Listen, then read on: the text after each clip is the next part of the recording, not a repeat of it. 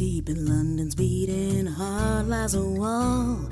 A locked door it be, if you know the call. For if the wall steps aside, be not afraid of what you see, 'cause the wizard world is opened up, as has the Griffin's dream. Hello, everybody, and welcome to the Shriekcast. This is a Harry Potter reread podcast for lapsed fans. I am your host, ZC. And I'm Liz. And Liz, what do you consider a hero? What is a hero to you? I wasn't ready for that question, and the first thing that popped into my head was that that one series that ran on television. Was it called Hero? Wait, the Save the Cheerleader, Save the World series with Maybe? the MVC one? Heroes? Yep, yeah, that MVC's one. Heroes? That's the one. Yep, so that's the first thing that popped into my head. And I guess I'm sticking with it. All right. Was it about like people like having their superpowers awakened, and it was just like people from all walks of life, and then they have to like come together to do something. Yeah, to save the cheerleader. Do people like that show? People really liked the first season, if I remember right, and I think after that it kind of became a joke. I think. It seems to me it was always a joke. Yeah, I don't know. That's one that I would be interested in revisiting to see if it holds up at all. I would guess no, but that is not the kind of hero. Okay. I'm talking about direct action. Sure. Yeah, I'm really into that. Yeah, I'm talking about getting out there and sticking it to the rich people, and taking their money to buy cats and scented candles. Hell yes. All right. This is the best news I think that we've had in a few weeks now. Yeah, this is fucking incredible. I took that back. It's not what is happening is not incredible. What happened is. Yeah, I guess it has kind of a bad end. Yeah. Well, we don't know for sure, but it sure seems that way. J.K. Rowling has sued a former employee for embezzlement, basically. Her former personal assistant was using funds to buy herself stuff. I will read from the BBC News article here. Harry Potter author J.K. Rowling has launched a £24,000 legal claim against a former employee for allegedly using her money to go on shopping sprees. This person's a fucking hero. This is so funny. I hope that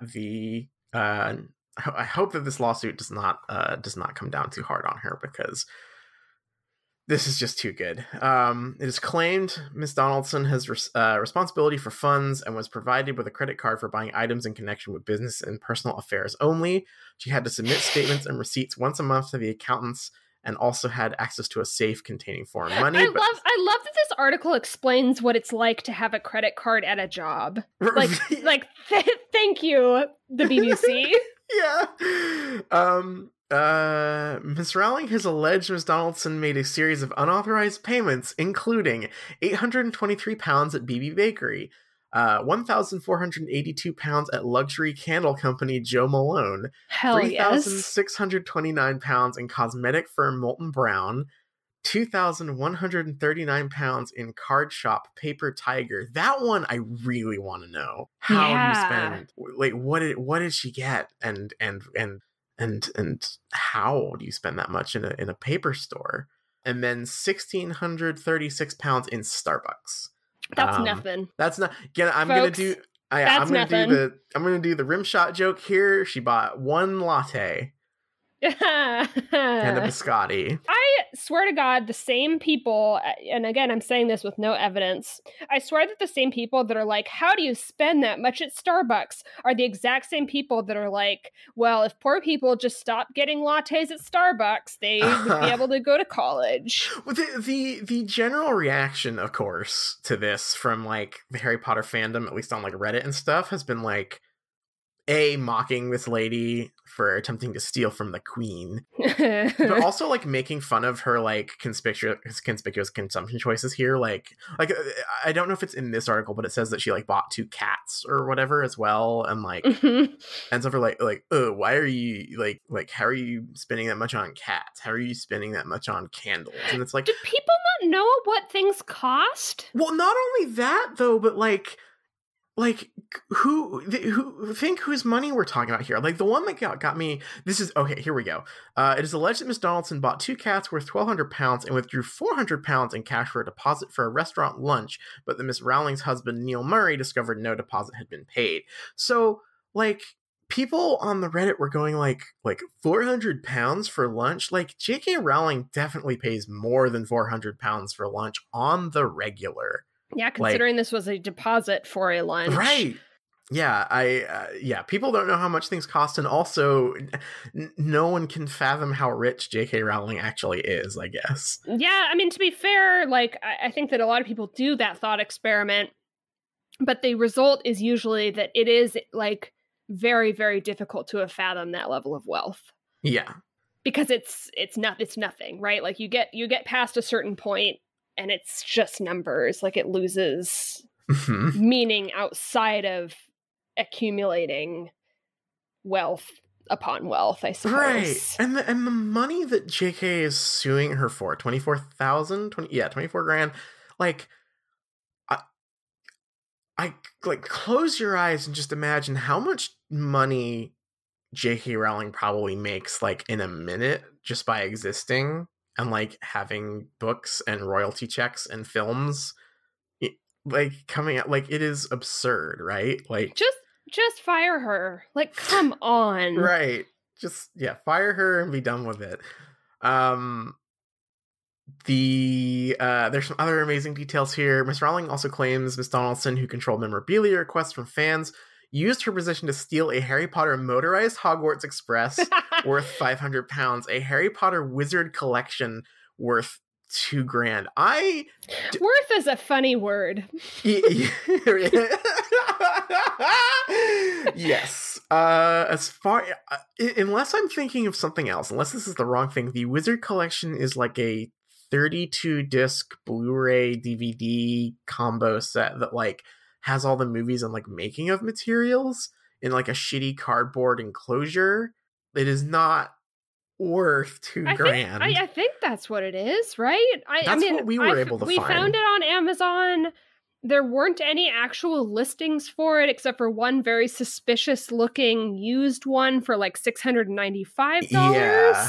And also all of the reviews say that it doesn't work. Like, all the discs are fucked up. Yeah. So worth, like you say, is kind of an interesting concept here. And a Harry Potter Tales of Beedle the Bard set worth £400. The best part of this, I think, and I know that this is like a fairly standard legal statement, but I still love it, is the response from the defendant here, is that Miss Rowling has not suffered any loss and is not entitled to damages from her, which fucking hell yes. Even if she did steal all the stuff, I would agree with the not suffered any loss thing here. Like, 24,000, it's nothing. It ain't anything. Yeah, that's not anything to J.K. Rowling. And like, I think what really gets me about this story is the suing on principle, because it literally can't be anything else. Yeah. Which is okay, look. I'm not saying, look, stealing isn't great, right? Like, I'm not, I don't know, is it? Well, I would say, last week we had a conversation about whether killing was explicitly bad, and I was coming down on the side of, like, sometimes kind of depends on who you kill. And here I'm kind of erring on the same side. Kind of, you know what? Stealing kind of depends on who you're stealing from.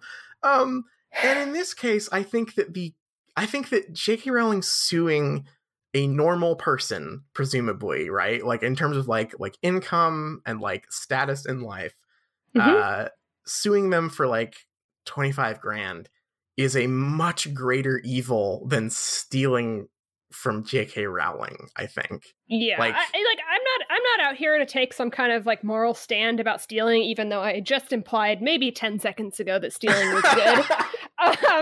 But like, and I could see a suing on principle if J.K. Rowling's like privacy had been violated, or if this lady was like going into her house and like taking her personal things. Like, I understand that, like, that sense of like violation burglary or and whatever. feeling like, yeah. But this is charging the business credit card, right? Yes, like this yes. this is going into the stationery store and buying a bunch of paper. Yeah. So I'm gonna come out and say that it's good. Actually, it's not quite Robin Hood because it's not quite stealing from the rich and giving to the poor, but it is stealing from the rich and buying some cats, which I just have to support. Which, yeah, and also who? I mean, I guess if you're a personal assistant to J.K. Rowling, you probably have some prestige, I guess, in your career. But like who knows? Maybe at some point, sometimes you got to be a Robin Hood for yourself, you know? Damn, it's true. Yeah, but yes, I agree. I think this woman is a hero. And until we learn whatever horrible details might come out of this, I don't think exist. But just covering my ass here, if it turns out that this lady's like evil or whatever. But until then, you know what? I think this is good actually, and that it should be everyone's duty to steal from J.K. Rowling. So I will take it one step further. Everyone should everyone should sneak into Fantastic Beasts 2 when it comes out. Yeah. I mean, we can't stand by that, but yeah, you know, it's wink, an option. Wink, wink, you know? Just jokes. Just joking. But what if everyone went and stole a copy of Harry Potter from their local Target? Does Target carry Harry Potter? I mean, they do, right? It's like a mainstay. Mm-hmm. Yeah, I bought the copy of Goblet of Fire that we have been reading this week. How is that going into a Target in the year 2018 and bringing a copy of Harry Potter and the Goblet of Fire to the cashier at Target? Can you tell me about that experience? Yeah, so let's. I shop at this Target a lot because it's like the closest like big box store to me. Sure. And I have been owned, not on purpose, but I have been completely fucking destroyed by a cashier there. Hell yes. Because a couple of years ago, whenever Call of Duty, 2 years ago, Call of Duty Black Ops 3 came out, and I went and bought it there because I had like a 2-for-1 thing. Sure. And I wanted to play some multiplayer, so I went and got it. And at the cashier, she like picked it up and like took it out of the like security casing that they give games to you in. And she said, "Oh, my 12-year-old's really looking forward to this."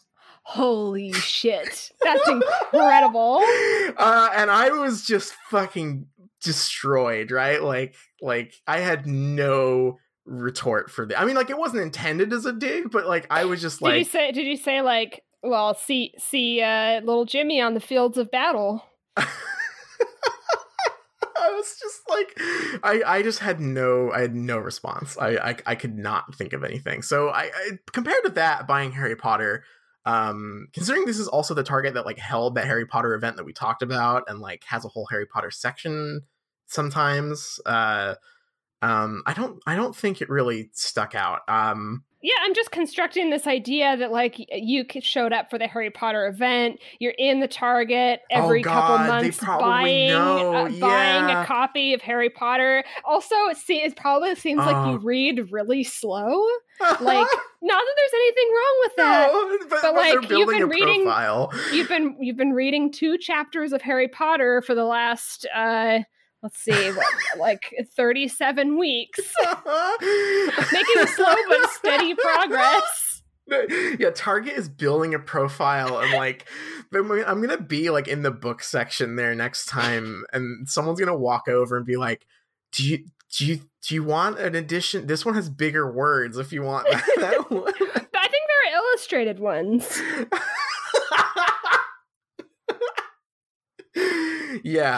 Yeah, this Target is a nightmare factory designed to just completely own me every time I walk in there. Yeah, sounds like it. I mean, also, this was the Target that I looked like a crazy person in because I was feeling all of the Harry Potter Lego minifigure bags, trying to figure out which one had Dobby in it.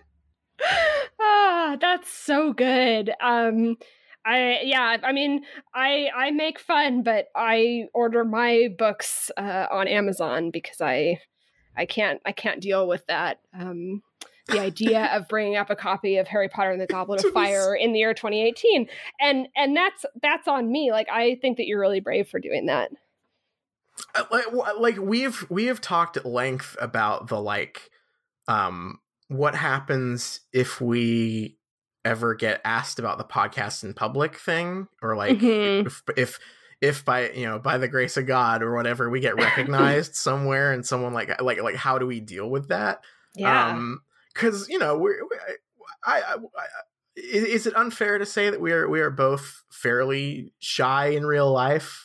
People? Oh, I definitely am. I don't like to be talked to or looked at in public. Yeah, me too, for the most part. So I have like a mental checklist of like how to assess and disengage from someone like noticing I'm reading Harry Potter or buying Harry Potter or whatever.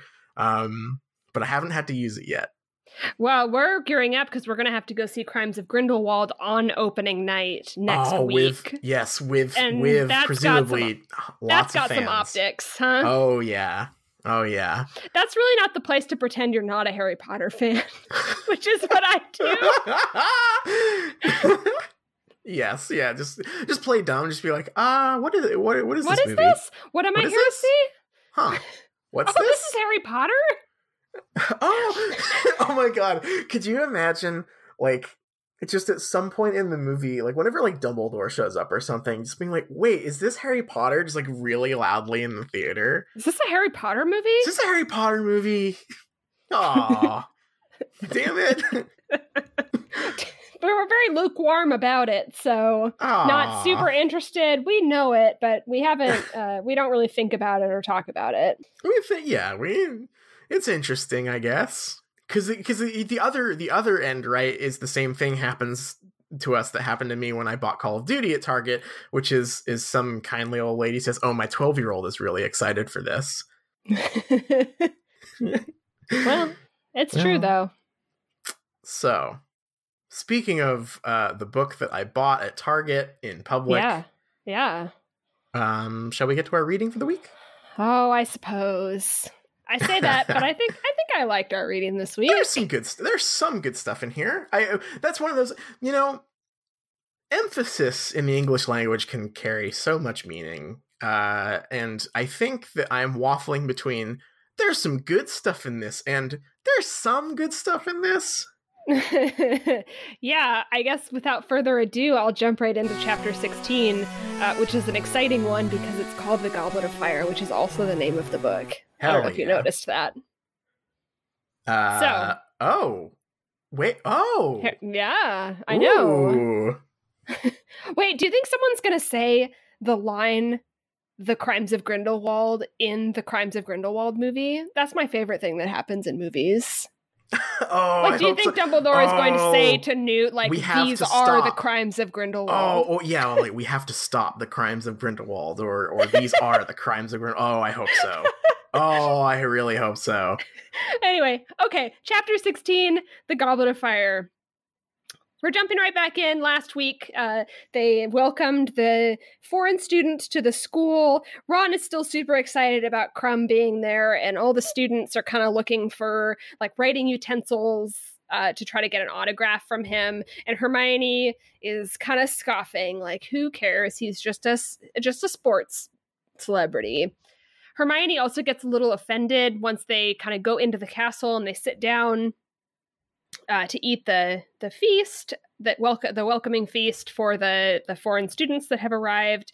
And the Beauxbatons girls are kind of like cold and kind of looking around disdainfully, and Hermione kind of gets a little bit defensive for Hogwarts. The Beauxbaton students sit with the Ravenclaws, and the Durmstrang students go and sit with the Slytherins, which makes Ron very disappointed. During the feast, everyone is just kind of looking forward to more details about the Triwizard Tournament, but we get a part where Fleur comes up. We don't know her as Fleur, but Fleur comes over to the Gryffindor table to get a dish from their table, and Ron looks at her and is taken by her. And as she leaves, he turns to them and says, "That girl's Avila." Harry also takes that opportunity to tell us that he still likes Cho, because there's like kind of a little back and forth between Ron and Hermione about it. There were a couple empty seats at the head table, and it's revealed that they were for Mr. Crouch and Ludo Bagman, who are there to oversee the tournament. After the feast, Dumbledore reveals the Goblet of Fire for the first time, explains that the goblet is the impartial judge. They have 24 hours to put their names on a piece of paper into the goblet, and the next day, which I think is Halloween, the goblet will tell them who their champions are. He also explains that the way that they're preventing people under 17 from entering is an age line that Dumbledore himself is drawing around the goblet. Ron kind of wonders where the foreign students are going to be sleeping, and kind of says that, like, oh, Victor Crumb should come and sleep in their dorm because that would be cool. But it turns out that they're going to go back to the carriage and the boat, and that's where they're going to be staying while they're at Hogwarts. As they're leaving, Crumb, I think, is sick, and we kind of get the idea that Karkaroff is favoring Victor Crumb because he kind of offers him some wine for his cold, and another kid is like, "I want some wine," and Karkaroff says, "Not you, you dummy," or whatever. As they're leaving, Karkaroff sees Harry and kind of gawks at him, realizing that he's Harry Potter, but Moody shows up and kind of makes him go away. And Karkaroff, we get the idea that he's kind of scared of Moody. Moody tells him he's blocking the door, and he leaves. It's the next day. All the students are kind of milling about and talking about who put their names in the goblet. Harry muses to himself that if it were him, or not to himself, he tells Ron and Hermione that if it were him and he were entering, he would have done it after everyone went to sleep privately. Fred and George show up at that point, and they've taken one drop of an aging potion to make them 17 and attempt to put their names in the goblet. Also, Lee Jordan does with them, but he doesn't end up crossing the age line. Fred and George go first, and the line kind of blasts them back, and they have beards, and Dumbledore shows up, and they all have a big laugh about how that won't work. We do get a summary of the Hogwarts students that have entered the tournament as we kind of near the feast. It's a kid named Warrington from Slytherin, Cedric Diggory from Hufflepuff, and Angelina Johnson from Gryffindor. Before the feast, Harry, Ron, and Hermione decide to go visit Hagrid. Hermione remembers at that point that she hadn't invited Hagrid to Spew, and goes and gets her kind of box of membership badges. When they show up at Hagrid's hut, he's dressed up like a special occasion. I think it's the same suit that he was wearing for Buckbeak's appeal in the third book, and he has his hair done really weird, but it looks like he tried to kind of dress himself up, but he looks very silly. Hermione tries to talk to Hagrid about Spew, and Hagrid explains why she's wrong about it, and why house elves like to be slaves, and that Dobby is just weird. He also knows something about the tournament, like one of the tasks, but he's keeping it a secret. They kind of try to get him to tell them, and he won't. Eventually, Madame Maxime is there, and Hagrid kind of like goes out to meet her, and it's about time for the feast and the like announcement of the champions, and Hagrid forgets that Harry, Ron, and Hermione are there, and walks up to the castle with Madame Maxime, and it's kind of the reveal that that's why he was dressed up, because he fancies her. It's now time for the Triwizard Champions to be selected, and they're sitting there in the Great Hall. And long story short, it's Victor Crumb from Durmstrang, Fleur Delacour from Beauxbatons, and it's Cedric Diggory from Hogwarts. But then it's also Harry Potter, and that's the end of the chapter. Dun dun dun dun dun. Potter? Yep. That was very long. That was a lot, and also not very much. It was like a chapter that is 2 days long, I guess, and we get pretty much everything that happens. Yeah. I'm trying to think where to start here. I guess at the closest to the beginning. How about the first feast, which is where Hermione is not like other girls, and Ron and Harry are still horny. Yeah, I think that is where I have like the most to like unpack with this chapter, probably, because I'm on board with Hermione being upset about how snooty the other students are about the school. Yeah. I like to see her a little bit defensive for Hogwarts. Yeah. Except for the part where feels a little bit like out of step with her character in this moment, because also she is horrified that she's just discovered that Hogwarts runs on slave labor and always has. Yep, it was maybe last chapter or the chapter before where she is now has changed her idea of like her favorite book about Hogwarts, because she's like, oh, Hogwarts is rotten to its core because it's built on slave labor. Yeah. So I'm kind of surprised that she's not like at least like agreeing with them or something, or being like, I wonder if their school runs on house elf labor or something. Like that would be kind of what I would expect here. Mm-hmm. But I do like her sort of knee-jerk reaction to like the kind of stuck-up reactions to the castle. Yeah. The part that works for me the least here is I am forming a theory that J.K. Rowling has never like her concept of sexuality comes from 1950s slapstick comedies. Yeah. Because this bizarre exchange between Harry, Ron, and Fleur is like, it's like something out of a Rat Pack movie to me. Like Ron sees her and goes, they don't make them like that at Hogwarts, which is like the most psycho, like that's a Frank Sinatra thing, right? Like, you know, nursing a glass of scotch going like, wow, they don't make dames like that in New York. Just, it's so weird.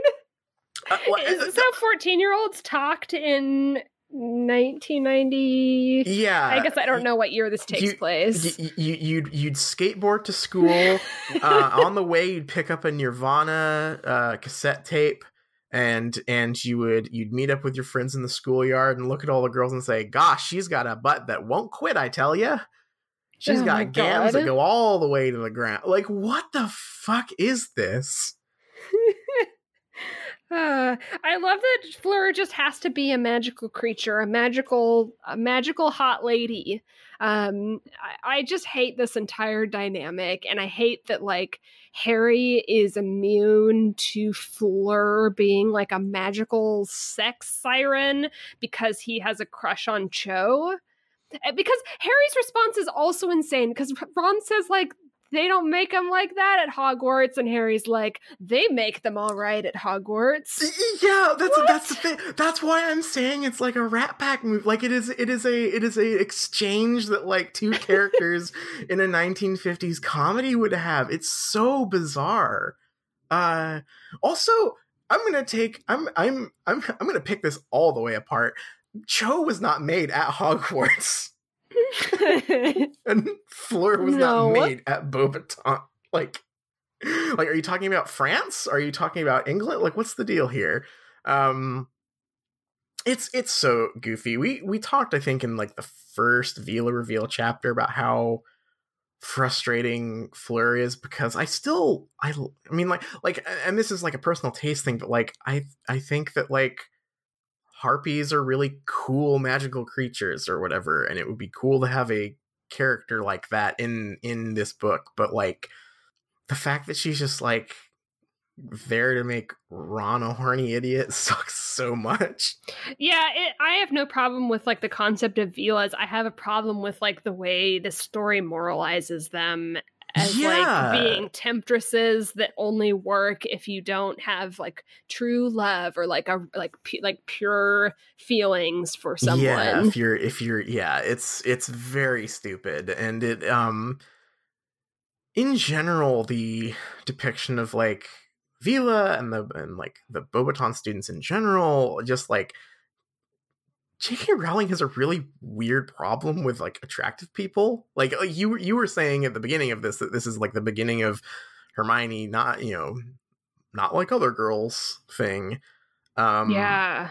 And like I can understand like criticizing beauty standards or whatever, like there's an angle to this, but this bizarre take that this book accidentally, purposefully, I have no idea, comes away with like people who are sought after are all actually secretly evil or temptresses, or it's just very silly. Yeah, I don't really know how the Fleur thing like ends up, because I think that the book does soften on her later, but it's almost, if I recall correctly, and I am like willing to be wrong about this, but was much more like it is in spite of her being a Veela, right? Like I think that the Veela thing is just always a bad thing, or is supposed to be like viewed badly, right? Especially because she's only part Veela, right, or whatever, and it's like I mean, this gets, honestly, I hadn't really thought about this. It gets worse the more I think about it, but it's like a thing she has a responsibility to like control or be aware of or whatever. Mm-hmm. It's a little yucky, I think. I mean, and I only say this because this isn't the only place that this pops up, right? Like, this is Queenie as well. This is Queenie's character to a T, is that, like, she's the conventionally attractive bombshell blonde who can read minds, and it's like her fault that like everyone likes her and she can mind control people. It's just really it's a weird thing to keep popping up, and it sure seems to make a weird point about like moralizing and stuff, and this I mean, this is a huge theme that is ever present in these books. I mean, this is a lot of people talk about like love potions in this universe, and like children that are born of like a couple that like were using love potions might be like evil or less of a like it's all fucked up. All this like weird like temptress, like false lust based stuff is not great. I mean, I'm not surprised by it, because I don't think that these books are challenging anything right. in any way. Mm-hmm. Well, it's funny. I think way back in our discussions about book 1, we were talking about the depiction of the Dursleys, right? And how it felt right out of the sort of like classic Roald Dahl thing that always gets brought up. The the uglier your thoughts are, the uglier you are on the outside thing. Mm-hmm. And this is sort of a weird like inverse version of that, where it's like the hotter you are on the outside, the worse of a person you might be on the inside, which is really, I mean, like I said, I get it. I get it from the perspective of, I think it is both a good and probably necessary thing to like question and criticize like conventional beauty standards, right? Mm-hmm. But you don't do that by judging people for it. You do that by talking about the system or whatever. Like Fleur can't fucking help whether or not she's attractive, and also she like what do you like in the perfect universe of Harry Potter, what is J.K. Rowling trying to say Fleur Delacour should do? Like, wake up every morning and go, gosh, I'm just too attractive. I should go and smack my head against the mirror a few times and not do my hair and not put on makeup and wear a trash bag because it's unfair otherwise. Like, what is she supposed to do? I mean, I think that we get what she's supposed to do in these books, which is, I think that she ultimately Oh, that's right. She sticks that's with Bill, even though he has a badass scar. It's like Bill gets fucked up, but she, isn't gonna leave him for it or something. I don't really know. God, I forgot about that. It's just so weird and it's just uncomfortable. I don't know. Like it feels like it's casting aspersions in the wrong direction. And especially because there's a component where like just because of the way, like the structure of the story, the way that Veela are in this world, like she literally cannot do anything about it. Like she is inherently like a magic sex monster or whatever, and like, which I like in bad stories that could be extremely cool. No. Please. That rules. That fucking rules, right? Like, or could rule. But like, instead we just get this thing about how like, she has to work harder at being like intelligent or whatever, or like had to have value. It sucks. It's especially with like the genetic component. It just really fucking sucks. Yeah, like she has to work to overcome her genetic makeup. Like, oops, I don't like that. I mean, she also. I mean, it sucks for Hermione too because Fleur is the. I mean, I guess I don't know. I haven't read this book in a long time, but as far as I know, the trajectory is that Ron is attracted to Fleur because he hasn't recognized Hermione's femininity yet until Hermione makes herself hot for the Yule Ball. So I mean, yeah, like this is gonna like, I think that Fleur does like end up becoming more like we're supposed to be sympathetic to Fleur, but probably for the wrong reasons. Also, we're gonna go through a character calling her Phlegm. There's just a lot. So I'm not loving this stuff, and I don't like how Hermione is like reacting to and has to bounce off of it either. Well, yeah, why do they have to be pitched against each other here?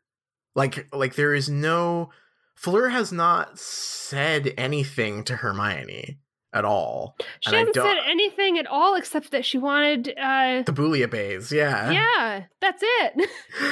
That's all she's done so far. I guess she says more in the next chapter. Yeah. So. Yeah, but I don't know. It's annoying, and but just like on top of all the Fleur stuff, just JK's complete like inability. Like this will just continue to be running thing. I just don't. I think that she is like somehow physically, like cosmically incapable of writing anything sexy. She does not know how to do it, and also does not know how people talk to each other about attractive people. Like it is so funny reading this like exchange between Harry and Ron, like they're two grizzled men in the 1950s or whatever. It is just so stupid. Yeah. Also, I just couldn't really quite shake that this chapter is the like everyone has crushes now chapter. I guess Hermione doesn't, but it's so jarring. Not yet. We get just like these really heavy-handed, like Ron and Harry are now like they're grown up now, and they're saying things like they don't make them like this at Hogwarts. And then we immediately go to Hagrid's hut, and he's like in love with Madame Maxime or whatever. Right. And I don't have a problem with that. Like I don't really have a problem with that in isolation. It's just like such a funny theme of this chapter. Yeah. I feel like for the sake of like the chapter, I think one of those should have been picked, right, for this chapter. I feel like it's been pretty well established that Harry and Ron are older boys now. Like girls now. Except I will say that Harry has a very funny case of the not gays in this chapter. Oh, big time, yeah. Because if we hadn't gotten that like internal monologue about Cho, it would have just seemed like he had no reaction to Avila.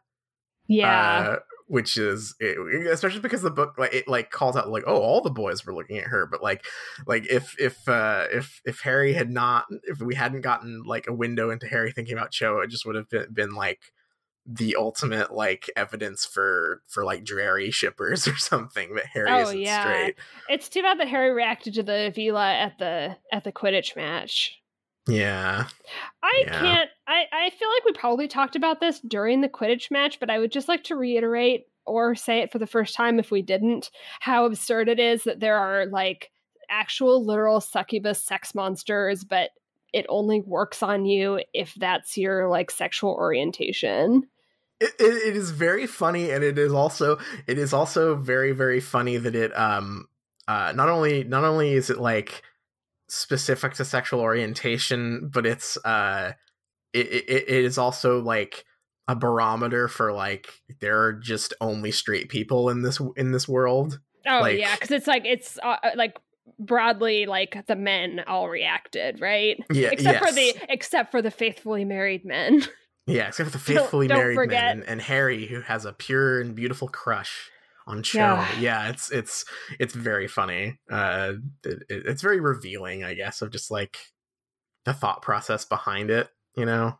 Yeah. I've been watching Dragon Ball on and off lately. And it just, all the Vila stuff just reminds me of Goku and him, whether he can ride on the cloud or not. That would be so much better. Dragon Ball is so much better than Harry Potter. Can we put that out there? Like, yeah, Dragon Ball fucking rules. Yeah, it does. It's definitely a product of its time. But sure. I would definitely. Although honestly, like the Purity Cloud would fit right into the Harry Potter world. It really would. Goku versus Voldemort. Who would win? You have to say Goku, right? Goku fucking wins. Absolutely. 100%, no question. Because Voldemort's like still a man, right? Like he's still just a human man. Yeah, Goku would kick the shit out of Voldemort. Yeah. That's some hard-hitting Goku's a hit wizard. Takes. Oh yeah, he is. But yeah, I don't know. This probably a lot of this probably just sounds bonkers to people listening that I care so much about this, but it is because like I like magical folklore creature stories, and like this is so close to being something I'm like, hell yeah, you gotta like harpy or succubus or whatever in there, but no, it's just kind of whoopsie, you know? Yeah, I'm having like a like small crisis about these books right now that I might need you to talk me through. Okay. And it's like, when we first started this series, I thought that I was just going to have a lot of hot takes, you know? Mm-hmm. And I'm afraid that my takes are all just going to be really lukewarm because I feel like these books are just like kind of sterilized nothing books that are just like recycled like moralizing lessons that we've seen 1 million times before. Nothing in these feels groundbreaking to me. I have 2 answers for you. Okay. Here. First answer. Mm-hmm. I think partially it might feel that way because these books were so foundational to like all of the pop culture we consumed around them for decades now. That's fair. Of course, it doesn't feel groundbreaking or hot take worthy because it like this is the permaculture, right? Like this is Western pop culture. That like this is the tome. This is like Star Wars for the few decades before Harry Potter has like irreversibly shaped like how we engage with fantasy fiction. Yeah, that's true. My first answer. That's my first answer. Okay. My second answer is, you absolutely will have hot takes because we are coming up on 3 fucking books with Snape in them. Oh God, you're right. That is where all my hot takes are. Your takes are just backloaded. We are going to get into Order of the Phoenix and Half-Blood Prince, and you are going to be on fucking fire. Damn, that's really true. You're right. I had kind of a dark moment just now where I'm like, I'm just like, of course, the fucking Vila are just like a boring moralizing purity lesson. Like, what do I have to say about that? But you're right. It is all backloaded on Snape. You don't worry. Your time will come. Your takes will fly free. Yeah. Thank you. That was a morale booster for me. Absolutely. Anytime. Which I really needed, because our next thing we have to talk about is Hagrid liking slavery. God. Yeah. I am in a vacuum, in a perfect version of this story where it is actually a like fraught, uncomfortable examination of people just accepting slave labor. I am okay with Hagrid's disposition here. However, the fact that we are supposed to we know that Hagrid is right makes what he says monstrous. Because what he says in response to Hermione pointing out that Dobby wanted and got freedom is, well, there's weirdos in every breed. Thank you, Hagrid. Which, one, like, there are so many ways to read this, because one, it's the ironic hee joke that like Hagrid doesn't know he's the weirdo. If you think about it, Hagrid's a weirdo. But also, that is so, just like Ron's arguments last week, it is so close to like real awful comments on race in the real world. Like, it is harrowing. It is awful. It is like made almost doubly bad, because this, to me, like, that his explanation is the clearest Hagrid, like, moving stage left to tell the audience what is correct. Like, it is a Hagrid looking and giving you, like, this is the canonically correct answer. Yes. Made all the worse by the cherry on top of his word choice being breed.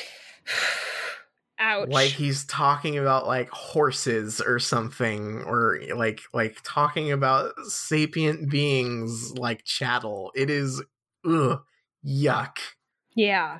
I am this funny thing happens as we're reading these books that kind of make me feel like I'm being watched, because I always go on the subreddit, and I presume it's like confirmation bias, and also the fact that people are talking on the Harry Potter subreddit about the same subjects over and over and over again, right? And that's also like a Reddit problem, right? It's like it's the impossible to have an unpopular opinion because of the way that Reddit works, right? Like like the visible things are just like the same comments that everyone likes and recycle over and over and over again.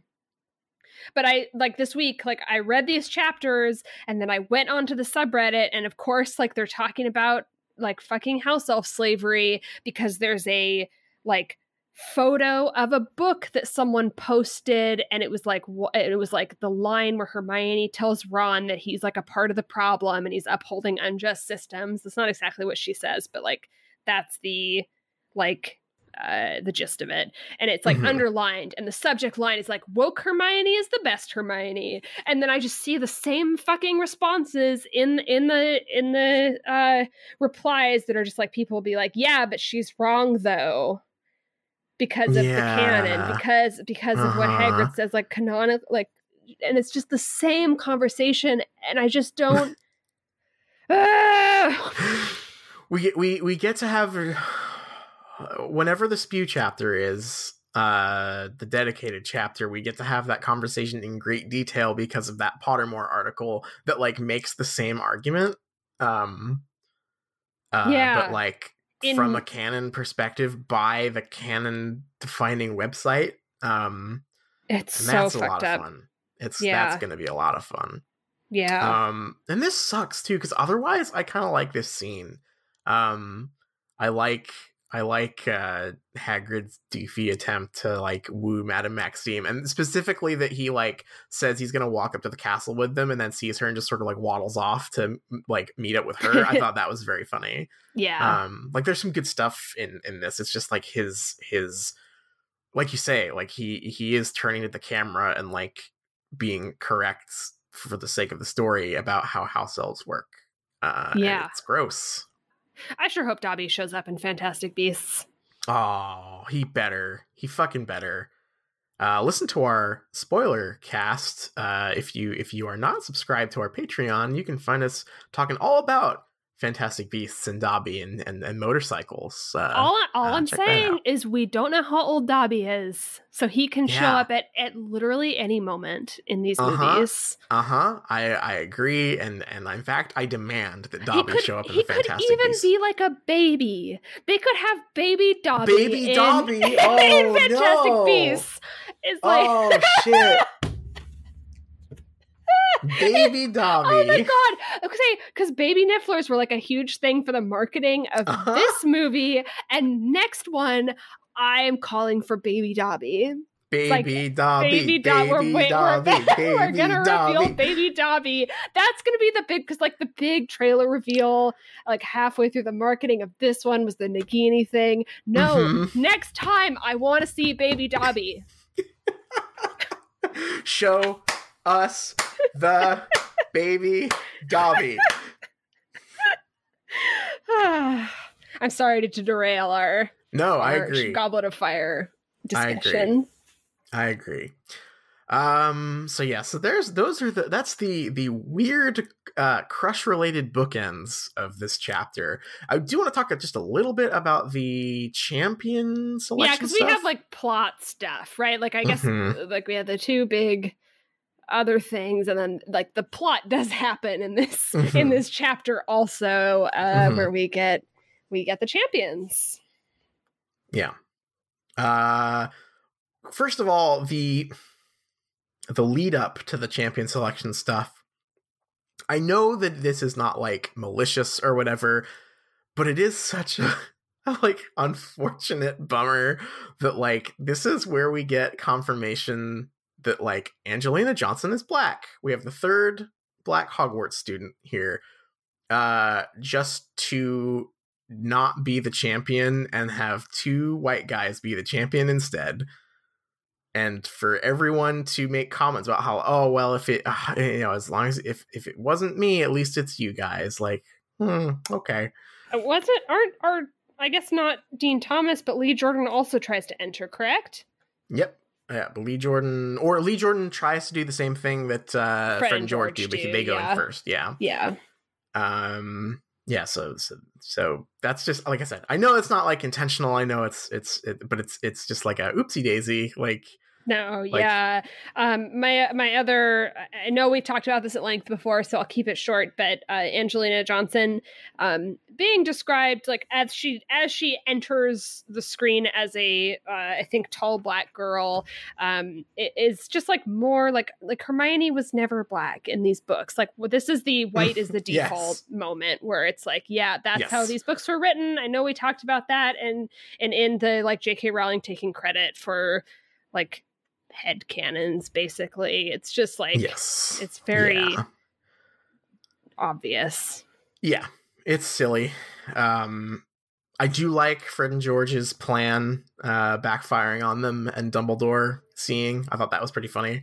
Yeah, I will say that scene, I just had the clearest picture of like the end of like an original Trek episode where they're all like standing around laughing. Like it really like hit that weird story beat where it's like end of episode, someone says a joke and everybody laughs.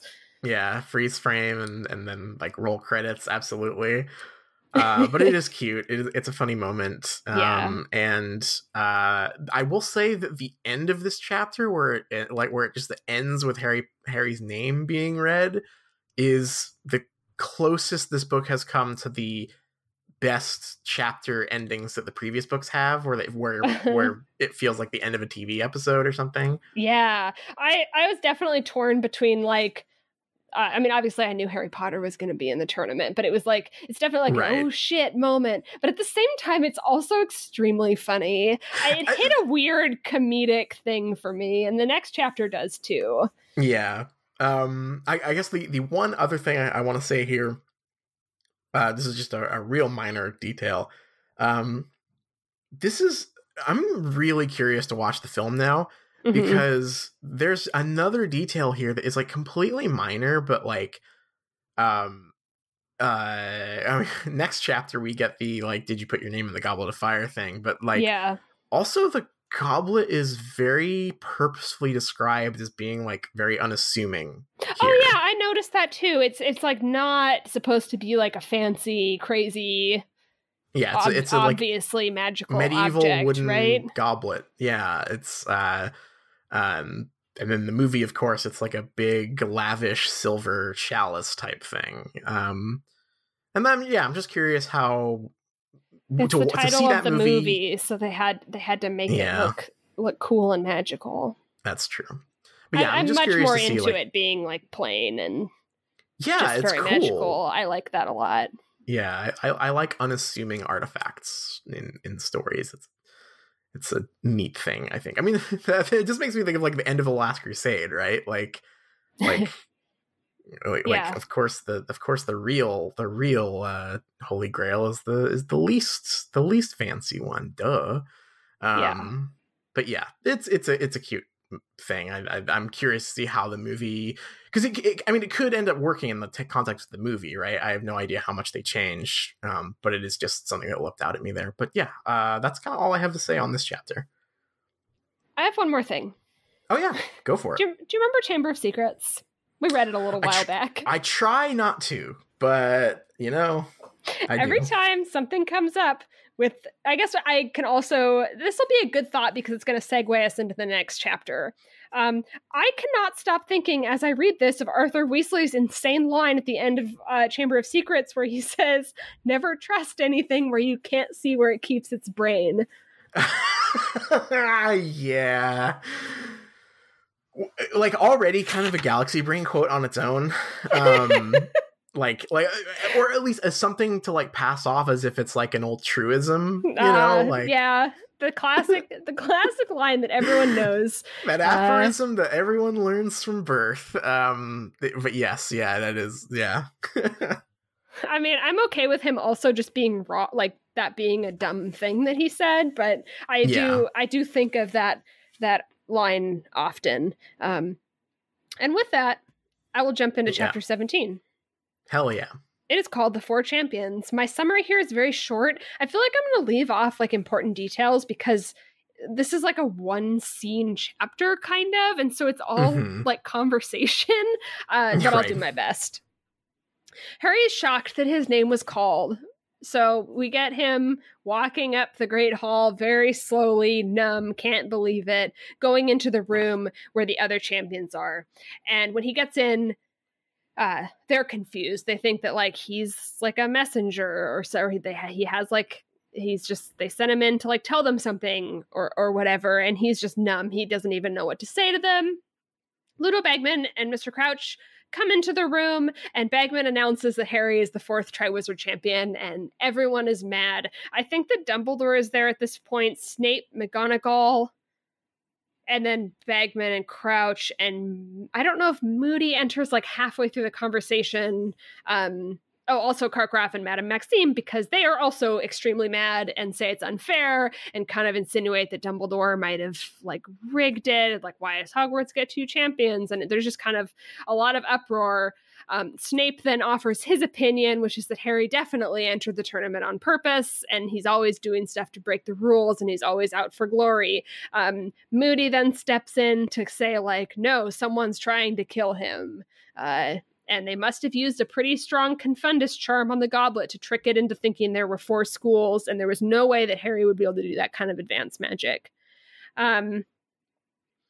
I think that's it for their argument, because it, like, the conclusion of all of that is that he can't get out of it. It's a binding magical contract. It's reiterated many, many times throughout this chapter that once the goblet has selected you, you are magically compelled and bound to compete in the tournament. So he has to compete.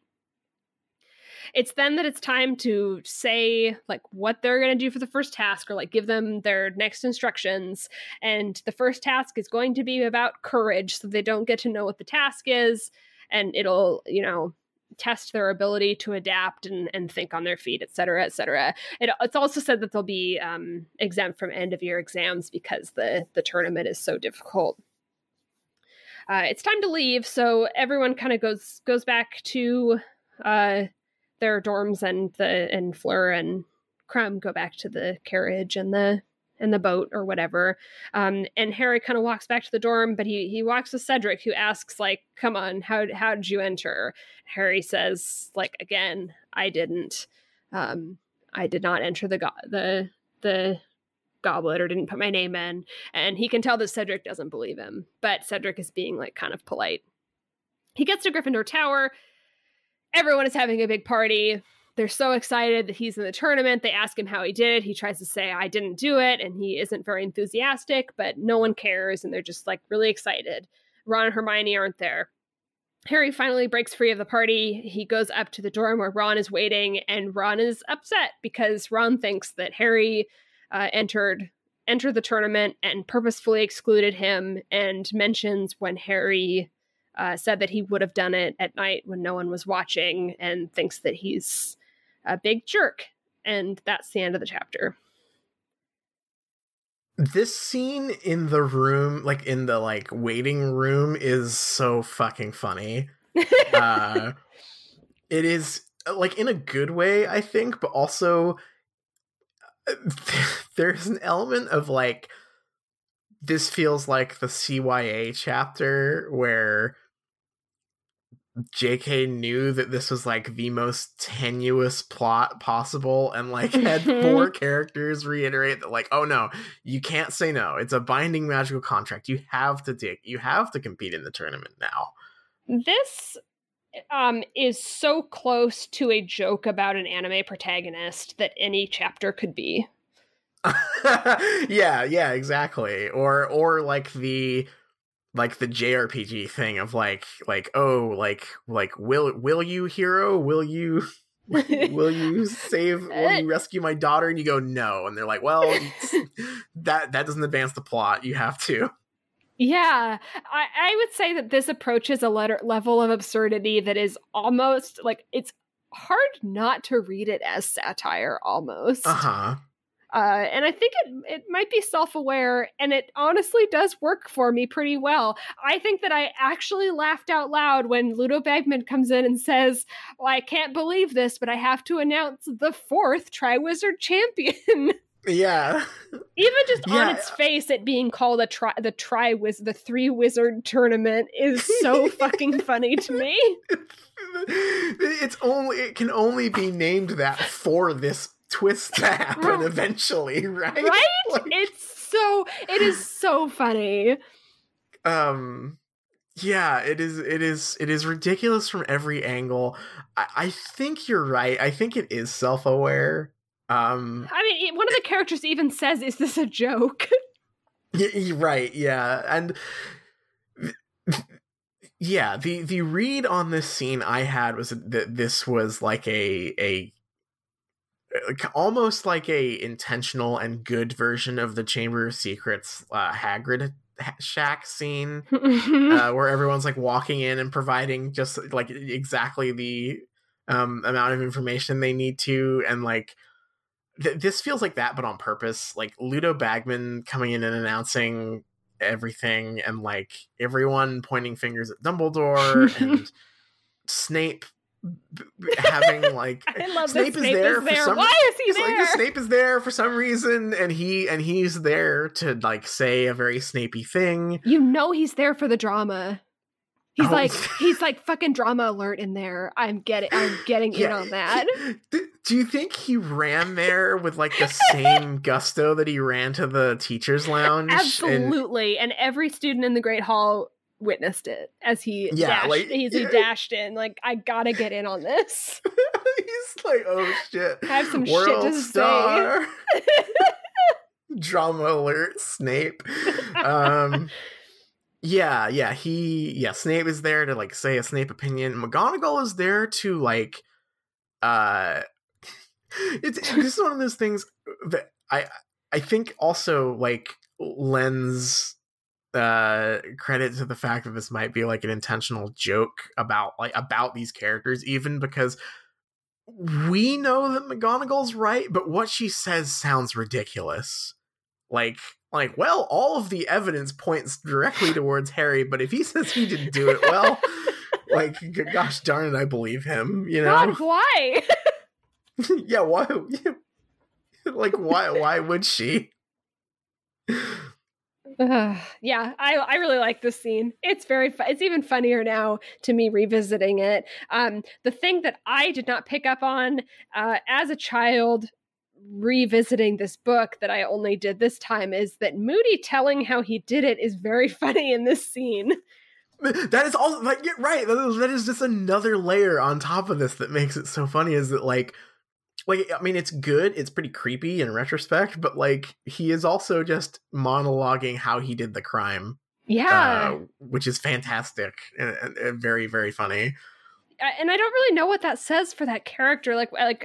You know, he's going to turn into David Tennant. But like, is this a character that like couldn't resist? Like he just like, is he gloating? Like, it's very interesting to me. Yeah. I would, it's almost both, right? Like it's probably believable for Mad-Eye Moody to have a completely crackpot theory as to how it happened, and also it being true and real, and kind of a brag. Weird flex, but okay. I think that's probably, it's kind of both, right? Yeah. Can I also say that, and I know I've talked about Fantastic Beasts probably more than I need to during these chapter discussions. But I know that like a huge draw of the Fantastic Beasts movie that people are always like talking about or saying is that it's really cool to see like adult wizards doing adult magic. And can I just say that I'm like way more interested in like Moody's like advanced Confundus charm to like fuck up a like centuries old goblet into thinking that there are 4 schools for the 3 wizard tournament than I am like a bunch of like wizard cops shooting lasers out of their wands. This is the thing that makes me almost side with the people who are like, I want like an or CSI thing. Yeah. Which could be fucking cool, honestly. But I don't think that the rules of Harry Potter magic are rigid enough for that to really work. No, yeah. You would need there to be rules to make a mystery interesting in that way. Yeah, but I almost see it, right? Like it's close. It's possible. Yeah, it's close. It's almost there. And I like Cedric's like polite, like, okay, sure, like he's like a little put out and like trying to be like kind of cheerful and polite, but it's like kind of suspicious. I did like that. Something I didn't talk about in the previous chapter that I completely forgot about is the weird switch of public perception and that Cedric is like a pretty boy, like a dumbass pretty boy. It just came out of nowhere. And we had a Cedric characterization in book 3 where I felt like his whole thing was like he's a stand-up guy, like everybody likes him. He does even like though the he's honorable on the other thing. team, And it's like everyone, no, he's so good that like no one can really find fault with him. Right. And like it made this weird switch in the last couple chapters, which I have to assume is supposed to add like some texture of like house rivalry and like build tension for the goblet reveal before we knew Harry was going to be in it. Because otherwise there's no tension there. But it was just an odd, like, oh, everyone thinks he's a pretty boy now. I think that the problem is that we don't get anything in between these 2 points, but I would imagine that the the main thing is that people are sore that Hufflepuff actually won the Quidditch World Cup, or not World Cup, but the House Cup, right? Yeah. Like the Quidditch House Cup. Like they didn't though. They won one game. I thought they won Gryffindor won the whole thing in Azkaban. Yeah, they won the House Cup, but the Quidditch. I thought that. No, I thought it was the championship. No, Gryffindor wins the. I'm gonna look it up because I am not. Oh, 100%. of course, yes, because it's Oliver's last year. They do, they do end up winning it. Okay, never mind then. In that case, I have no idea why they still hate him so much. Like maybe they're mad that they lost that game, but that seems a little bit extreme. That seems a little extreme if you won. And also in those terms, like Harry was not mad at that time, and I don't think anyone. Yeah. I think maybe Oliver Wood was but that was like part of his character is that he was like crazed for Quidditch. Yeah. Huh. Yeah, you're right. So okay, in that case, I have no answer to as to why it shifted. Because yeah, Cedric in 3 was like. He was almost too nice, right? Like he was a perfect Which would gentleman. be interesting. I would love if he was like too nice and that made people not like him. Because I think that's like definitely a thing. Yeah, totally. But no, it just kind of changes it, and it feels like a last minute change to add tension to the Champion Select, which like it's a pretty nitpicky thing, but it is odd. I'm sorry, you said Champion Select, and my brain just did you automatically... hear the League of Legends Champion Select sound? I sure did. Cue popping, yeah. Yep. Maybe the Goblet of Fire makes those sounds. Oh, that would be so fucking good. There's got to be an edit of the movie with the League cue. Yeah, what did Cedric lock in as? Yeah. Hold on. Let me think. Cedric would He's play. A Garen main. No, he. Maybe. Yeah, I guess it's like Justice or whatever. No one wants to hear us talk about League of Legends. Maybe in our League of Legends podcast.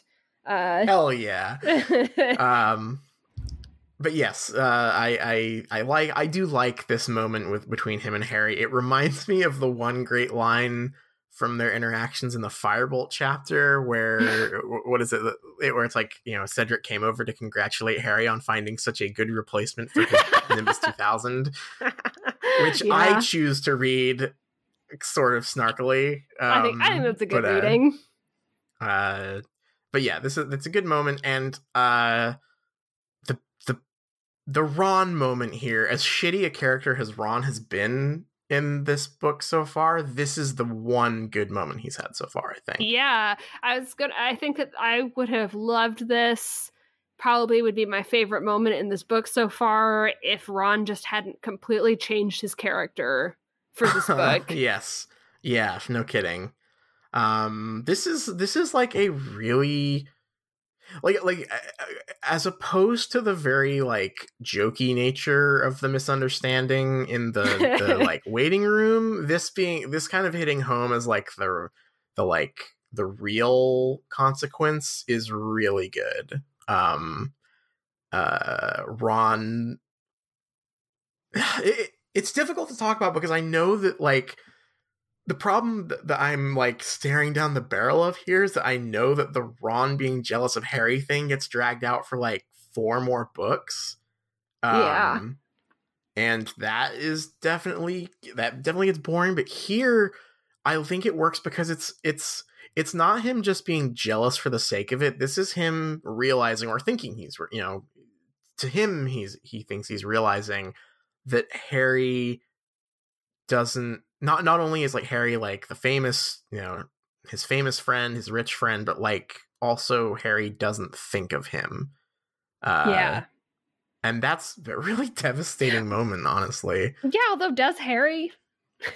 It's very funny because it's like it is a devastating moment, but I'm like, damn, like what's Harry's deal? Like we get some emotion from him when he like gets selected and he can't believe it. I think that's like a pretty relatable moment for him where he's like numb and like is in shock and has to walk up and everyone's looking at him, all of that.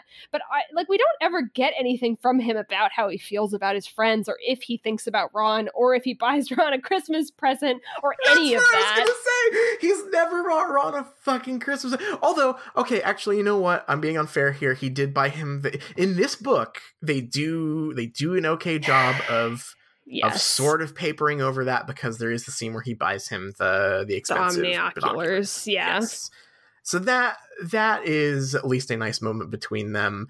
It's one of those things where I guess you just sort of have to read it as like implied off-camera stuff, right? Like, it's just that the book itself does a bad job of making Harry feel like he values his friends, especially because this book begins with him fantasizing about how dumb they are.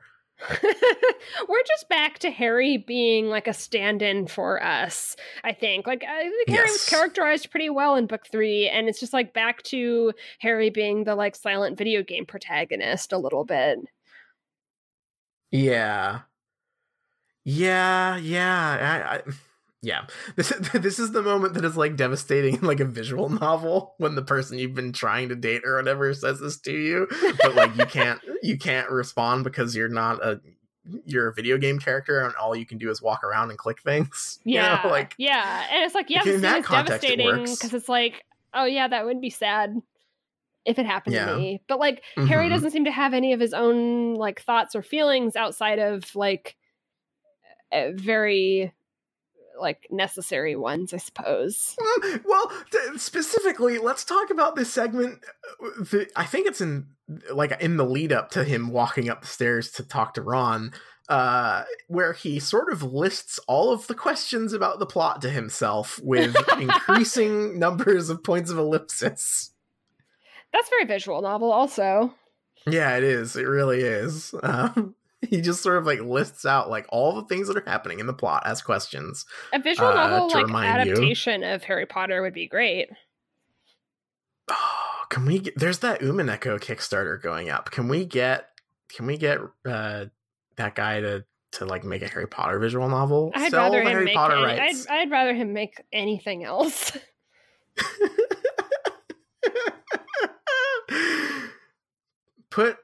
Put the Umineko characters in Harry Potter. That's all I'm saying. I agree. I have to agree with that. But yes, the scene is it's weird. Like the scene is good, but it's also good because I think it touches such a raw nerve that it works because it does that. And like, if you think too much about it and like how it actually relates to these characters, like in the text, it maybe doesn't carry the weight it needs to. Mm-hmm. But it is good. Like, it is, it is kind of a gut punch. And I feel for Ron in this moment, and Harry, for God's sake, think about your friend's feelings more. You know, send him a text message, or write him an owl, or buy them a Christmas present sometime. You know, cell phones don't work at Hogwarts, so what's a boy wizard supposed to do? Well, I think that's all I have for this chapter. Yeah, I'm just looking over my notes here, but I think that I'm pretty good. I like the plot stuff, to be honest. I think I like the Triwizard Tournament. It's so silly. Yes, it is. It is stupid in a really fun way. Yeah. It's an interesting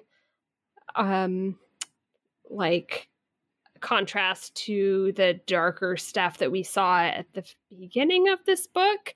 It's I cannot believe, let me check my page number here. I did not remember that we would be on page 287 and the first task hasn't happened and will not happen for another chapter. Also, not even halfway through the book. Also that. You're right. So, some interesting structural things in this book, I'll say. Yeah. We took a long ass time to get to Hogwarts, and now we're taking our sweet time getting the Triwizard Tournament, but we will be getting to some cool dragons soon. Yeah, thank God. Hell yeah. Kind of a dragon redemption. I will say that, like, there was a reference to the Norbert chapter in the chapter in chapter 16 this week. So I'm hoping that we're going to get some dragon redemption coming up soon. I forgot about that. I don't like it because it means that the way he felt about like paternally or maternally or whatever about this like dragon. Yeah, what the fuck? I understand what it is from Harry's perspective and the perspective of a kid. It's like he cares about Madame Maxime as much as he cared about Norbert, but it definitely is a weird comparison to draw. Yeah. Yes. All right.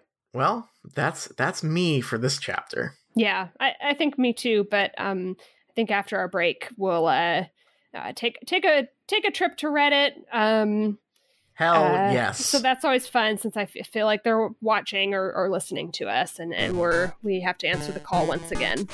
We have to answer those damn questions.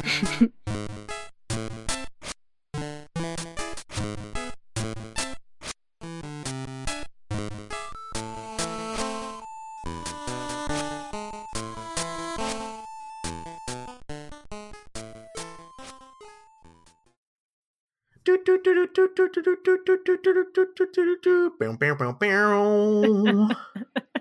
said you were going to do a news sound or news noise, and I wasn't sure what it was going to be. I'm pleasantly surprised, though. I liked that a lot. That's the news sound. Yeah. Because while we were recording our last segment, the reviews for the Fantastic Beasts: The Crimes of Grindelwald film rolled in. They're hot off the press. Hot off the press. And they are okay. They're not what I was expecting, honestly. Like, so 10 out of 10. 10 out of 10. Best new classic movie. Best new movie. Yeah, I was expecting just kind of middling down the road reviews all across the board. The overall, like, I don't know if anyone cares about like the Rotten Tomatoes or like the Metacritic score, but like I was kind of expecting like a 70, like 7 out of 10, like just middling completely. Sure. These are some choice headlines in these reviews. Real magic is in short supply in this cluttered expansion of the Harry Potter franchise. Mm-hmm. Spicy. Fantastic Beasts: The Crimes of Grindelwald review. Lots of magic, but no, like, magic. I'll trade you this Niffler for one real character. This is tasty. That's Birth Death Movies. IO9 says Fantastic Beasts: The Crimes of Grindelwald is criminally underbaked. These are so fucking good, by the way. I'm kudos to whoever is coming up with these.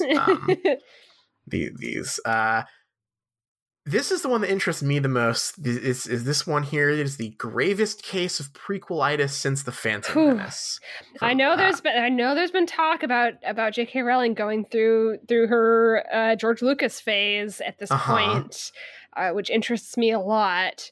So I can't wait to dive into that one. Holy shit! The first line of this review is like, this is just like straight for the movie. The biggest riddle in Fantastic Beasts: The Crimes of Grindelwald is working out what on earth the film is actually about. Well, you have to watch it a few times, people. Wow, I can't wait to watch this movie. I'm so excited. Now if you tell me that something is like the Phantom Menace, I'm so excited. Yeah. Well, don't get your hopes up too high. No, nothing will ever be that funny again, honestly. but what if we get a movie as funny as the Phantom Menace? I feel like it would have to be funny, but only 10 years later. Like, I think it's just going to be sad. I'm a little sad now. Yeah. Yeah. Wow. I'm just scrolling through these. An excruciating bore just barely enlivened by stray glimpses of Hogwarts, a flicker of gay romance, and a menagerie of computer-generated creepy crawlies. Fantastic Beasts: The Crimes of Grindelwald is enough to make J.K. Rowling fans weep in frustration, provided they can even keep their eyes open. I'm gonna fall asleep during this movie. No, you're not. I'm gonna keep on leaning over to you and saying, that's Grindelwald. That's Grindelwald. I thought you were going to say that's a Fantastic Beast. What a fantastic... Well, no, I'm counting on you to also say that. I need help with that one, because there are going to be way too many Fantastic Beasts for one person to count. I just like to say, if J.K. Rowling is listening to this and feeling a little down in the dumps about the bad reviews for her new movie, might I offer Baby Dobby as a good, like, the way to win the people back. Oh, God, please. Wow. I'm so excited now. For Baby Dobby? Oh, absolutely. 100%. That's what I'm excited for. I like this line in the Guardian review. Grindelwald absolutely rejects the idea of peaceful coexistence with Muggles and insists that the only realistic way for wizards to survive and thrive is to establish absolute dominance over the No-Majs under his own tyrannical rule. And what if his crimes, these it seems, may still be all in the future? I can't fucking... The movie's called The Crimes of Grindelwald, and we don't actually get to see, like, any of his, like, bad stuff, like him doing any villain shit. I can't wait. We don't need to see him do any crimes. We just need one character to say these are the crimes of Grindelwald. Fuck. Oh, this is good. This is so good. Well, I'm now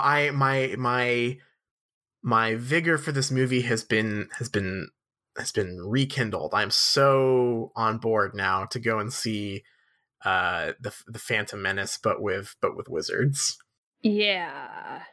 I don't know if I can agree with you on that one. I'm probably being too optimistic. I'm just like, I'm hoping and praying that this is fun bad, right? I can't even tell. I'm like, I don't know if it's like better to hope that it's going to be more or less like the Phantom Menace. That's such a weird, weird one to try to push that toward or against. But I guess we'll see. We'll see. What if, from the trailer when Grindelwald is on that like spooky carriage ride and is like by the Thestrals, is that pod racing? Is that footage from a race? Grindelwald, he always wins. Is it going to be as racist as the Phantom Menace? Oh, 100%. Yeah, actually, you know what? It probably will be. Don't forget Nagini, who barely has a part. We'll see. That's my spoiler. That's my main episode spoiler right there. No spoiler warnings for that. No spoiler warnings. None at all. Take no prisoners. We're telling it like it is here on the Shrieking Shack. Damn, that's true. So, in honor of us telling it like it is it time to go to Reddit? Mwah, thank you so much for picking up what I was putting down there. I wasn't sure about that one. I was like, is that not good? Am I not doing enough of a lead there? But thank you. Easy. That was an easy one. Chef's kiss. Yes. So today we're answering Reddit's burning questions. Today about the Triwizard Tournament. Hell fucking yeah. You can bet your ass they've got questions about the 3-Wizard Tournament. So I'll kick us off with one that is actually posted from 2 months ago, I think during discussion week. Oh. And this is from Mr. Foreman. Why do people compare the Triwizard Tournament to the Hunger Games when they're nothing alike? The Triwizards Tournament, while still dangerous, are meant to be fun, and they don't want the contestants to die, while the Hunger Games' whole reason to exist is to kill kids and instill fear. I don't know anything about the Hunger Games, so I don't have like a whole lot for this. I've never heard anyone compare the Triwizard Tournament to the Hunger Games. Yeah, this seems kind of like a false premise. I guess they are both games, quote unquote. People have died in the Triwizard Tournament in the past or whatever. But aside from the fact that I guess they are both tasks that must be completed, I don't really see the connection there. I'm on Mr. Foreman's side here, honestly. Yeah. Somebody says, somebody helpful in the responses says, while the purpose is different, they both involve individual kids competing for the glory of their faction. They also both done with people watching. That said, they have a lot of things that make them dissimilar. One is to the death, one is for fun, etc. It's kind of like how American football and rugby are superficial similar, but not oh no way. Oh, come on. But not really anything alike when you look at the details. Oh my god. The differences are so subtle but many. You see, in American football they compete to die. I guess they do, but in rugby you do too. But yeah, I don't quite see the difference there. I look forward to when we get around to reading the Hunger Games. Hell yeah. Because I really don't, I have a very tenuous grasp on what goes on in those books, movies. I know that there's an island and Josh Hutcherson is there. Oh yeah, who could forget? Are you ready for our next question? Absolutely, lay it on me. This was submitted 4 months ago, I think also during a discussion week. And this is submitted by Legolas0170. Ooh. If the Triwizard Tournament was not rigged and Harry was not in the tournament, who would win? I actually like this question. Do we know... I hate to put on my serious hat here on the second question. Do we know to what extent the rest of it was really rigged? I know that the last challenge is, obviously. But... Well, it's kind of like they all cheat, right? Because they all end up finding out that there are dragons for the first task. Yeah. I think that the most, rigged was that Moody told them how to figure, or at least got the information to them about how to figure out the egg clue. Because I think that he told Harry, and then Harry told Cedric. Or the other way around. And I guess like Moody gave Neville the book that talked about gillyweed, but that's really tenuous whether that's cheating or not, honestly. Yeah, I like Harry, definitely not. I think he is a small baby boy. And he, if no one was looking out for him to rig it, he would have been destroyed, probably. Mm-hmm.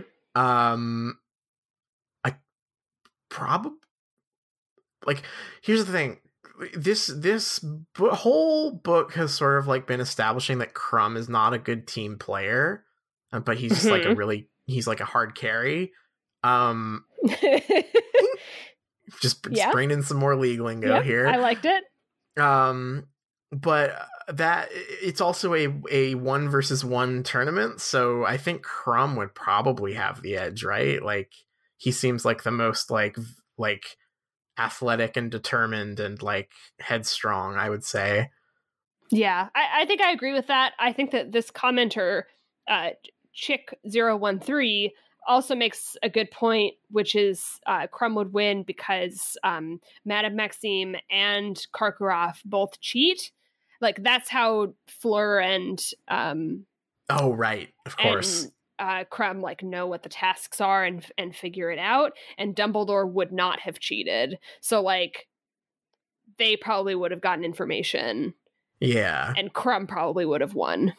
What if Fleur used her feminine wiles to trick all the boys and win?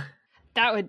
Does she do that, though? I mean, I know she doesn't win, but... I don't remember. I don't remember if it ever comes up. Maybe not.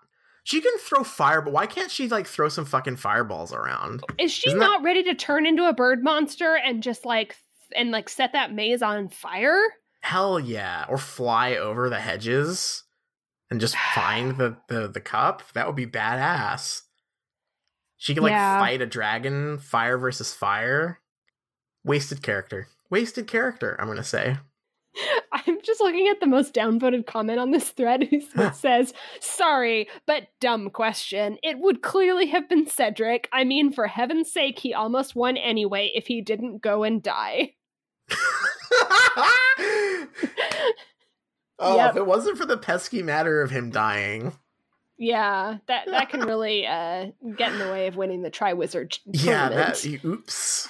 Close but no cigar on that one, probably.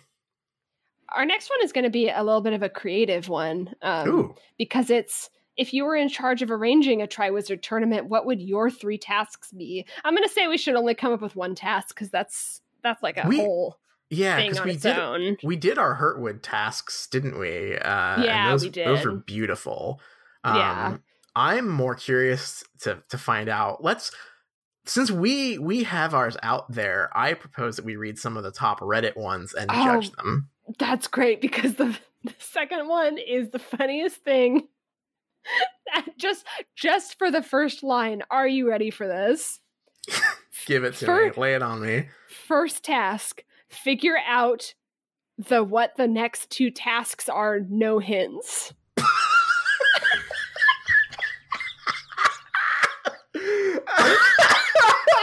Oh, I'm dying. What is it? What? Have you ever had a dream where you I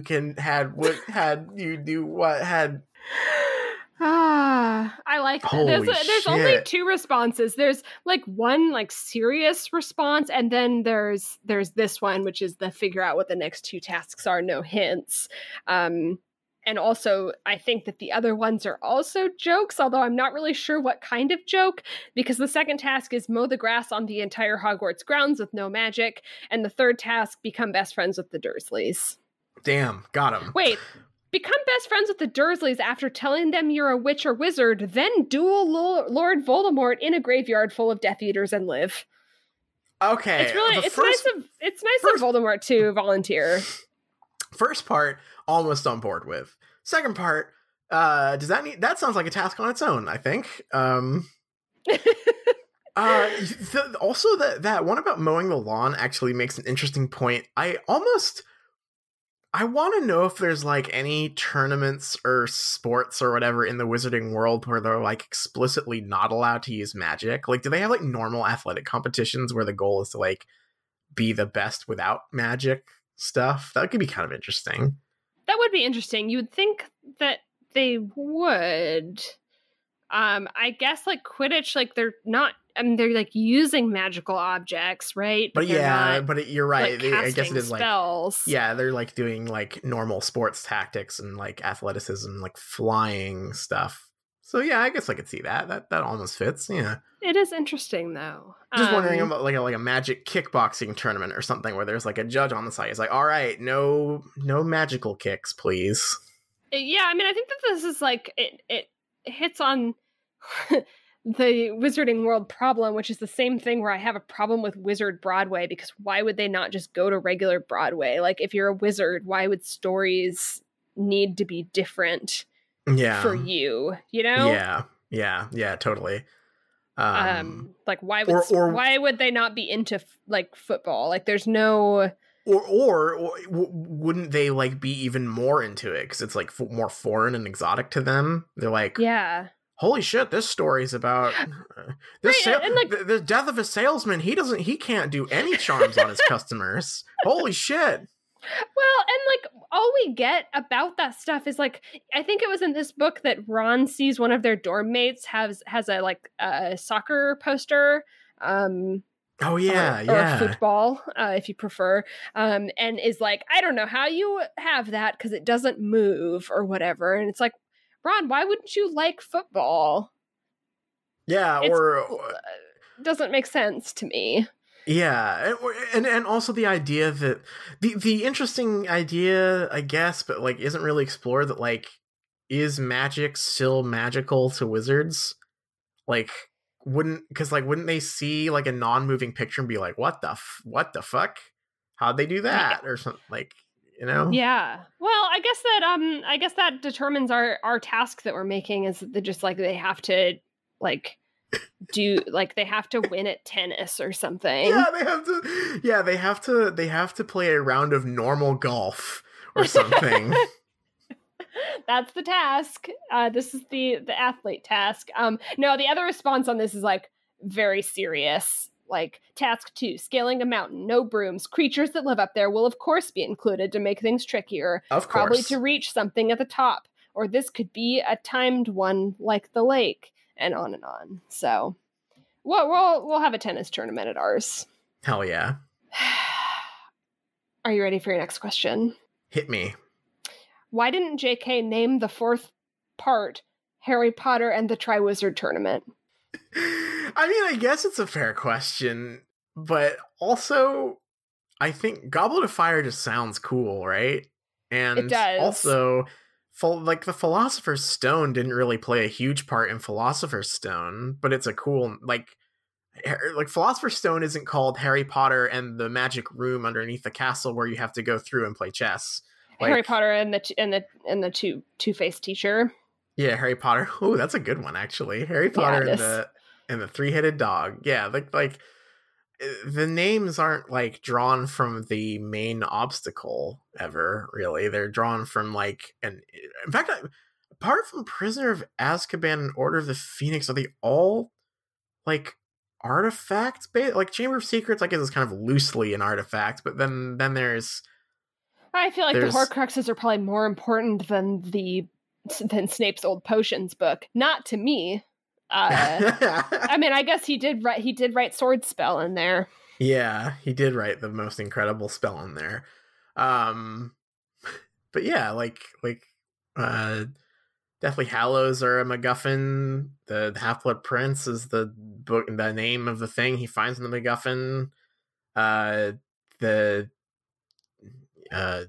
Goblet of Fire is just like a cool artifact. You could have called Chamber of Secrets the Secret Diary or something. Like I think that's a naming convention that fits.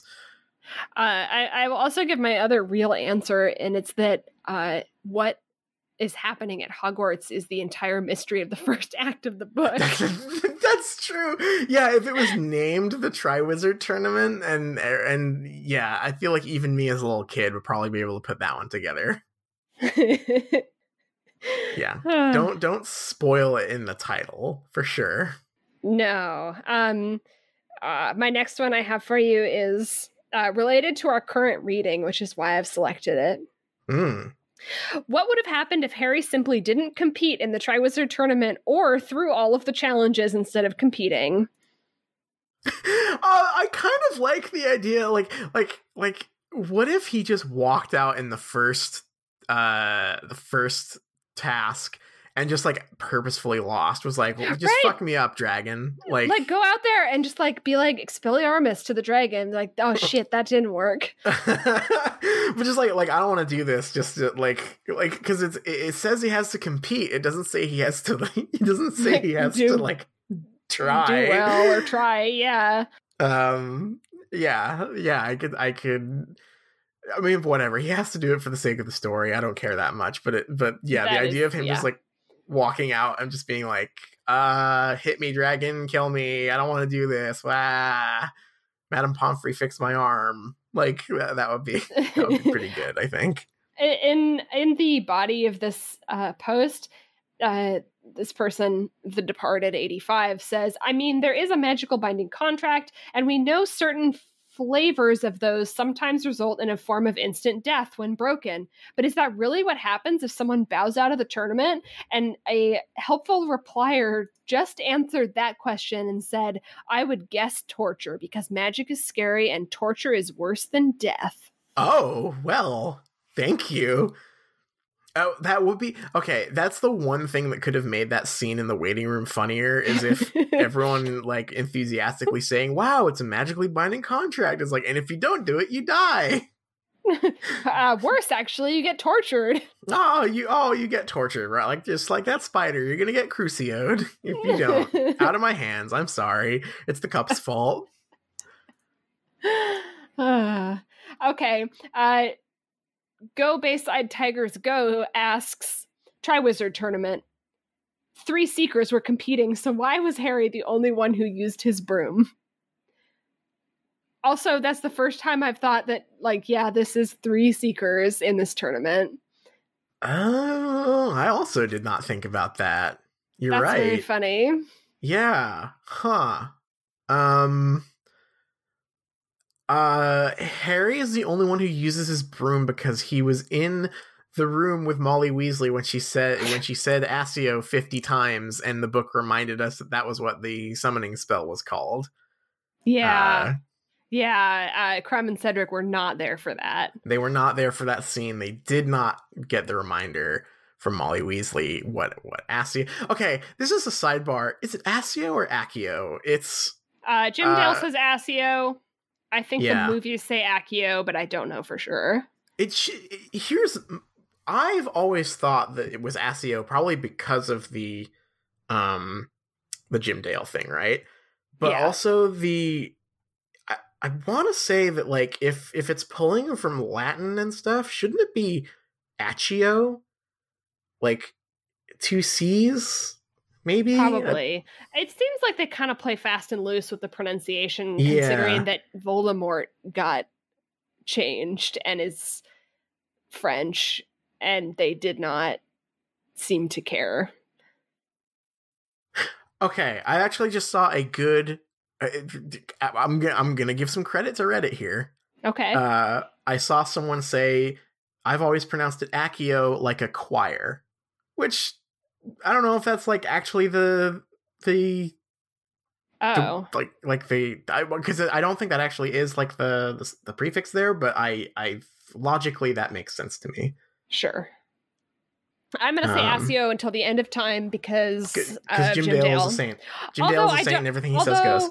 I don't say Voldemort. I used to, because that's how Jim Dale says that. The movies made me say Voldemort, for sure. Yeah. And they just don't say Accio enough for me to care. And I also don't say Accio very often. It's not something that comes up, really. No, except on this beautiful podcast. Yes. So I guess I'll have to think about that. Reddit poster 05 has a bone to pick with the Triwizard Tournament. Ooh. So get ready for this. All right. The subject of this post is, I love Goblet of Fire, but the Triwizard Tournament doesn't make any sense. Okay. Which is quite the time. That's quite the place to draw the line, honestly. Yeah. The main thing in the book. There are a few things in the books I am willing to look over, and this is one of them. But why on earth would the organizers of the tournament have 2 tasks that were not spectator friendly? In the second and third task, all you get to watch is the beginning and then the person who gets back first. Not really great for spectators. I will say that JK had all the dates for the tasks on the weekends. Good attention to detail. I'm gonna step out here and say I am 100% on board with this criticism. I almost am. But here's my counterpoint. One, nothing is spectator friendly in the wizarding world. True. Quidditch is already a fucking nightmare. It's like absolutely like already garbage. And my other point is that my perception of the tasks have been much more of a showing up to watch a marathon than going to see a football game. Okay. Yeah, I could see that. Because, they all know the competition, so it seems much more like watching someone cross the finish line than it is I'm gonna go watch a football game or whatever. Okay, I can buy that. I can see that. I think this is a pretty common criticism of the Triwizard Tournament. Yeah. So I've been thinking about this one a lot. Yeah, I think that's a fair one. I just also think it's super funny that that with that in mind, they still go ahead and erect big stadiums for it. Yes, that's true. I will see how it is in the book, because I know that they constructed it that way for the movies, but I don't really remember what the structure was. Yeah, described as, I guess. I here is my main complaint about it, is that to me it feels very transparently designed to lampshade the plot hole of them disappearing when they touch the port key at the end. So that because if there were people watching them like a spectator sport in that scenario, everyone would know something was up immediately and try and figure out what was going on. Yeah. And I think if I remember right in the book, because it's a closed off maze thing, no one finds out for a while, until it's way too late. I am going to point out one of the comments here, because it proves that me and Reddit do not read the same fan fictions. I think most fan fictions include magical displays that show what each champion is doing. But yes, I agree. JKR should not organize spectator sporting events. I have never encountered that in fan fiction. Well, that's what I go to fan fiction for. Please fix the Triwizard Tournament fan fiction. Yeah, please fix the Triwizard Tournament for me, fan fiction. I'd like less character interaction, please. I just want more of the sports. I really can't, like, the Triwizard Tournament is so silly. I feel like at any point where you're like, this is a bad spectator sport is like kind of missing like the absurdity of the whole thing to begin with. Yeah. But I don't know. We'll be able to talk about that more when we get to the tasks. I think it almost might be that the movie draws attention to it more, because the movies have like the ridiculously huge like stadium seating around the lake and stuff for the movie for it, and like I think that really throws it into sharper relief than it should be viewed in, probably. Mm-hmm. I actually don't remember if the books mention stands or anything for the second one. But yeah, the movies really lean into it being like a cool tournament and not like this insane arcane like ancient sport, right? Yeah, they kind of tie it in thematically to the Quidditch World Cup as well. Yeah.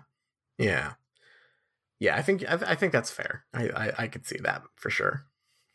I have a final question, and Woo-hoo. I think it's like kind of a jokey question. I mean, it definitely is.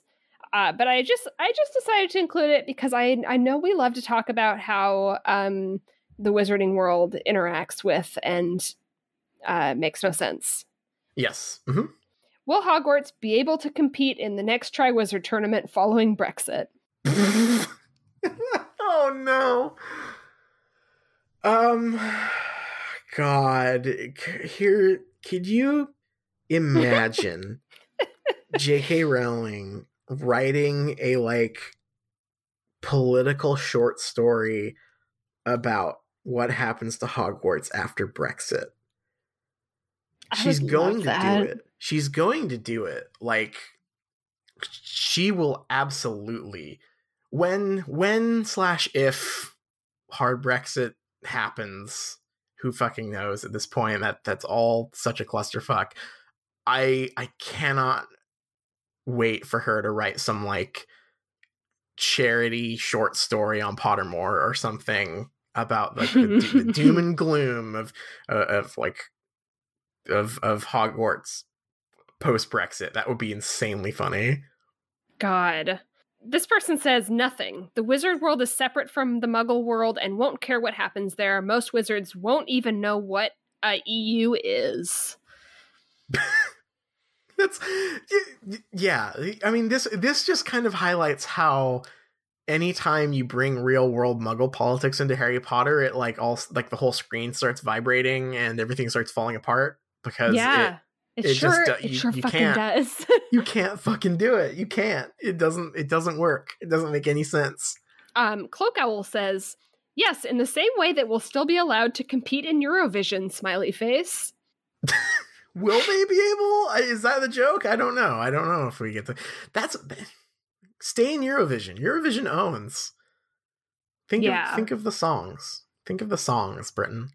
But yes, I don't have a solid answer for this. All I can say is, God, it will be funny when JK decides to like write some sort of political allegory with Harry Potter characters to prove some sort of weird point. Like, God, it just kills me too, because like I still like I get all up and confused when I try to think about like why do the Ministry of Magic like institutions like respect Muggle state lines? Like I don't even understand that. So yeah, well, this is when it's a cutesy fantasy story in the first couple books, it literally doesn't matter, right? It's just kind of cute and funny. The more political and like dark it gets, the weirder that becomes, and it becomes more of a case of like, could J.K. Rowling not imagine a world where like borders aren't respected No. or something? Literally like, no. Or you know the or- answer to that, and it's no. J.K. Rowling, like you know, she does a lot of charity work, but she keeps on seeing the Doctors Without Borders logo and like squinting at it, going like, "Huh? What? Huh? What does that mean?" Yeah. Yeah, she cannot envision a world that is not exactly outlined the way the Muggle world politically is outlined. Wizard Broadway. Wizard Broadway. Wizard Broadway. Yeah. Wizard England. Wizard United States. Makusa. So stupid. Wizard Terrorism Clock. This beautiful world that she invented. It's exactly the same as ours, but they can shoot lasers out of a stick. I would like this if it. I was thinking about this a lot lately. That if this was a story about how everything would literally be the same, I could get behind that. Right, like there is such a powerful satirical vision of the Ministry of Magic, you could squeeze out of this that I love. Right, Yeah. Like it's so close. It's so close to being something like, I don't know, like the movie Brazil or something where it's like intentionally like a criticism of you know, narrow-minded like centrist thinking or something, where it's like I cannot envision a future that does not function the exact same way that the world currently functions, the economy currently functions, society currently functions. But we know that that's not the case with Harry Potter because she is exactly that person. She actually cannot envision a world where society or you know, economy or whatever politics functions differently. She just kind of wants things to be normal.